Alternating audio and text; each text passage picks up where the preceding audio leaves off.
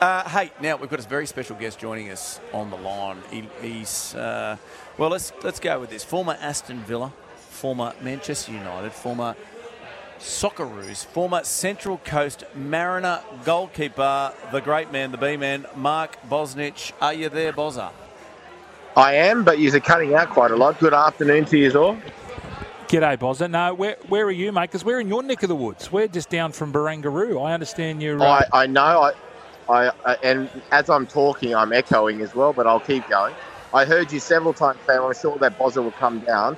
I would have come down. This is walking distance. However, my little boy's training again at Daceyville.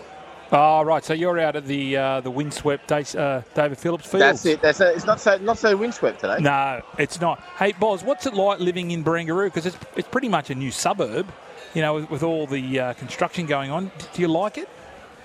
I love it. I've been there for, 13, 14 years. It's like a city within a city. Hang on. Over there, to your right where Barangaroo is, that just used to be basically all cement. That's all it was. And the big ships used to come and dock there. Yep. And passengers used to board and disembark from there as well. So to see it go up like it did has been absolutely amazing. It's fantastic. So, Boz, you're not living in those new units built near the casino? No, I'm waiting for mine to get built. Yes, I know. You got at the top floor, I'd imagine. Now, Boz, before we get into this, you know how I've got a little bit of an obsession with celebrities, and you, I heard, the most famous person I know who could get access to other celebrities. Have you ever met Robbie Williams? Robbie Williams, yes, several times. Oh, okay, because he's a mad soccer fan. Did you meet him? Yeah, he's originally, I think he's from Stoke. If he's listening or somebody listening knows him, will correct me if I'm wrong. He'll be listening for sure. G'day, Robbie. So, but he's a massive football fan, and you saw it recently when he changed the lyrics to that song about Ange. So he's a huge football fan. I think during the 90s, during his heyday with the group, and then when he went individual, I think he supported Liverpool. He knew a lot of the Liverpool boys, but I'm not 100% certain. Did you meet him take that era, or when he went solo? Yeah, both eras. I covered both eras. Yeah. Oh yeah. Because I'm watching that documentary, and he just seems like a cracking bloke. Would that be a correct statement? Yeah, good on you. Yeah, all great guy. Hey, Bozza, we ran into you on Sunday night. Do you remember? Yes, you did. You came into the Harbour View, and you were trying to charge it was an electric car. And correct. You were there for about an hour and a half, and it had only gotten up to 8%. I wonder, did you ever manage to finish charging it? Yeah, so people understand it. The electrical cars are great.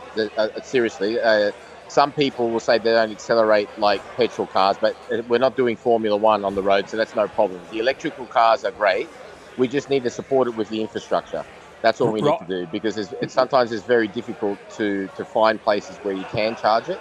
So as more and more people get them, you're just going to have to support it with infrastructure, and also have the ability for to charge it much quicker, because sometimes we saw you. That was the night of the World Cup final. It was. And we went up and had dinner, and like I said, it went. It's really good price. It was so. It went for nearly 2 hours. It was only about $5. That's absolutely fine, but it only charged for 12%. So if you're living in an apartment building like me and you haven't got a power point or access to a charger, it can become difficult. And not to mention thinking about people who have to take long journeys, because the quicker you go on the motorway, as I found out with it, obviously the more battery it uses. But as long as they get the infrastructure done, there's nothing wrong with the cars whatsoever. They're absolutely fine. And if it helps everything, then so be it. But as long as it's accessible for everyone, and obviously the cost comes into play as well, in terms of how much these charges cost, because if they're too much, which I don't think that they are, but if they're too much, I'd rather go on to things that are a little bit more important right now. Boz, I'm putting you forward to be on the Australian version of Top Gear. That was just outstanding. Right. Or Drive magazine. Boz, thank you very much. Let's talk about Australia's 1-0 thumping over Palestine. What did you make of it? I didn't watch it. I didn't watch the game last night. I watched bits and bobs of the game against Bangladesh, and I saw the highlights of last night. Look, these early qualifications are a very difficult sell. And I've actually put it forward to Football Australia to get via the AFC, the Asian Football Confederation, that they've got to look at perhaps a different way of qualifying, because this qualifying round alone, there's something like 6 rounds. Because remember, this time now and in future, 8 teams qualify from Asia. So they've got to make it, in my opinion, based on the seedings, a little bit more, how could you say, interesting for everyone. So, there's 47 teams in Asia, so it's difficult, but it's not impossible, because in Europe they've got 55 teams, and they still manage to have it in a way that makes it, a little bit more sellable, put it that way. Boz, that wasn't the only World Cup qualifier going on in the last 24 hours. I was at the Hardball Diggers today, and I stumbled across Argentina versus Brazil. Yes. I didn't even know it was going on. Did they end up playing it? They did play it. There was about a half an hour delay at the start because I think the riot police had to go out and bash a few people. What did they invade the pitch? No, I think it was more in the crowd. There was trouble. Yeah, there was trouble. Yeah, there was trouble. But when these two countries play each other, and the stars were there, mate. These were the proper size. The Lionel was there. No, 100%. No, we haven't. This is what I'm saying. We have an international calendar now, which we didn't do for the vast majority of my day. So all players, can converge on their international games from all around the world. So it shouldn't be a problem. And that's coming back to what I was saying with the AFC. Rather than having these rounds, this one and then that one and so forth, just maybe have the top 8 seeds ready to go, and then the rest of the teams play off when they get into a group to perhaps make it more sellable to everyone. Bozza, this is the first time, and Brooksy showed me this stat, this is the first time that Brazil has ever lost in a World Cup qualifier at home, which is pretty amazing. 25 campaigns, and it was 13 draws and the rest were wins. Yeah. Unbelievable that they've gone this long without losing. Yeah, it is. But they are 5 times world champions, so you can understand it. But they still should be okay. Yeah. After 6 games, they're in 6th place, so they've got 6 places that qualify automatically from South America, and the 7th place team, which are Paraguay at the moment, will go through a playoff system. Right. Okay, boys, before we get into the Champions League, the Auckland-based side, they've been awarded an A-League franchise. Thoughts, Mark Bosnich, XXMB? Yes. No, excited for Auckland because it's a great city, and really excited that they're expanding. And also excited for the National Second Division was announced as well the other day. So that was great news as well. I mean, a lot of people will be sceptical, understandably so, but it's a step in the right direction in terms of, aligning the pyramid of football up, and eventually, I hope sooner rather than later, allowing promotion and relegation to make it, into a proper football ecosystem. It's really, really important. Boz, we got a producer here, Nathan Brooks. I don't know if you've met him before. He wants to ask you a question. Hey, Boz, a long-time fan. Second-time question to you. With the New Zealand team coming in, uneven numbers, so that will be 13 franchises in the A-League. Could the second tier provide the 14th? I know they are looking at 2032 as a year, I think, to bring in the promotion relegation. But if a club has a very good side, a couple of good seasons in the first few years of the second tier, could we promote them up to balance the A-League and have that 14th squad? I don't see no reason why. I mean, there's people that are more qualified to talk about it than me in terms of people on the APL board. Steve Conroy, now the ex politician, is the chairman of the board, and he's a good man, and he's a man that's always progressive and looks to make things happen. So he would be the best person to get on the show to ask about that. The only problem being at the moment is the A-League plays in the summer, and the National Second Division is going to kick off in the winter. So that could be the only real little hiccup. But I don't see any reason why, because there are some teams in that National Second Division who actually applied for an A-League license. So if you look at some of the teams that are in the A-League, and say if you look at, say, Macarthur or Western United, not to pick on them too, but it's just a fact, they're not getting, you could say, the crowds that you would say are comparable to what you get, say, this week at the derby between Sydney and Western Sydney Wanderers. So I don't see any real difference in that. The most important thing is, and this is where there's a little bit of a crossover between sport and other industries, is to provide pathways and jobs for as many people as possible. And football is the most popular played sport in the whole country. And you saw the interest when the Women's World Cup was here. You've seen it before when the big teams tour here. You've seen it before even locally, even the Socceroos play all of it. So the people are there. They just need to provide those pathways and the environment. Now, I think that the A-League should go back to winter. I've said that continually, and that's purely from a footballer's point of view, because at heart I'm still a footballer and I want the best conditions possible so the boys and the girls can show their best ability. It's impossible to do that when you're playing in the middle of summer. So hopefully they will align, and that would just become automatic. There should just be automatic, either one up, one down, or for the first couple of years you could have a playoff, which would be massive if you had a playoff between the team that won the second division and the team that finished last in the A-League. And then you can say, right, you've got 3 years A-League clubs to get ready, because then after 3 years it's going to be one up, one down, or two up, two down. It really is, like I said to you, it's long overdue. And, it's something that Australian football needs to do if it wants to keep progressing in the right direction.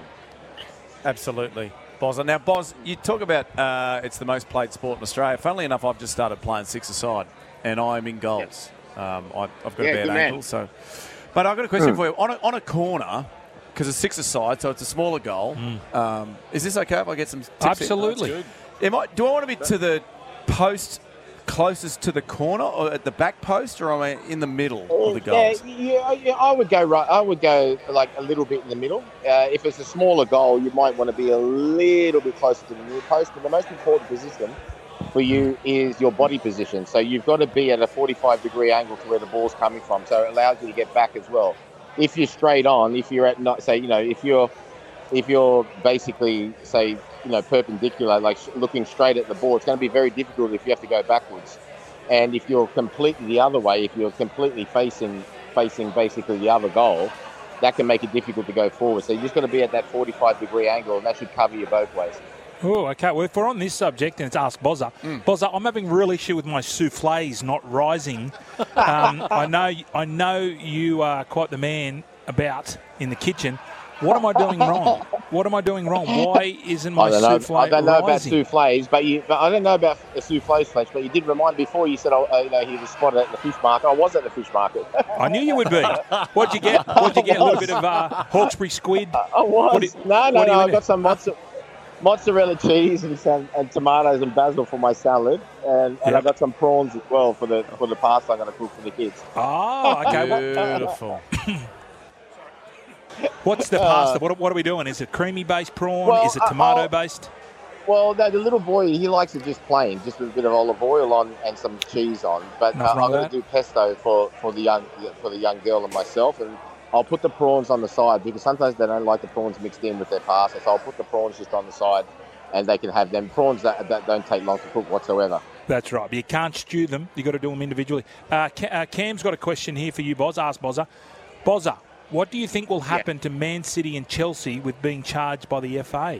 What's happened there? Well, it's going to be very interesting, because for those who don't know, Everton had what you would consider pretty much a minor charge, and they've been fined heavily and also had 10 points deducted by the Premier League, which was really, in my opinion, is excessive. But if you talk about the charges, now we've got to be straight here in terms of what people know. In terms of the Chelsea charges, they're separate they're from the Premier League. The Premier League charges on Manchester City are separate as well, but Manchester City have been exonerated already from those charges, not only by UEFA, which is the governing board of European football, but also by the Court of Arbitration in Switzerland, which is the appeal court that you can take sporting things to. So they've been exonerated. So they're basically facing the same charges they're being exonerated for. So I think Manchester City will be fine. In terms of Chelsea, I'm not all over their charges, but it's going to be a concerning time a little bit because of the excessive punishment that Everton has suffered. Hopefully Everton have those points, at least the points put back on, because I really don't like, and we had this before with Melbourne Storm having their titles taken away from all those years ago in the rugby league. I really don't like sporting contests being decided in the courtroom. They should be decided at one place, and that's on the sporting park. That's on the pitch. So is it all to do with paying players under the table, or is it not? No. What's it all about? What they did, what they did is what UEFA did years and years ago, which is debatable in itself. They started to say basically they started to bring in what was called financial fair play, right? that you could only spend 2/3 of your turnover on players' wages and transfers. So what they're saying is that, so clubs didn't operate at a loss, but there's the other side of the argument, which is say, well, all it was doing was ring fencing the top clubs because their turnovers naturally, because of their history, are going to be bigger than the other teams. And it's not going to allow. It's not going to allow. It's not going to allow. For example, if Tweedy Forrest said he wanted to go buy a say he wanted to buy a championship club, and pour his own money into them to make them Premier League champions, he wouldn't be allowed to do that as quick because they'd have to build up their turnover. You can't build up your turnover if you're not successful. Gotcha. Thanks, Bozza. See you, B. He's the best. See you Friday.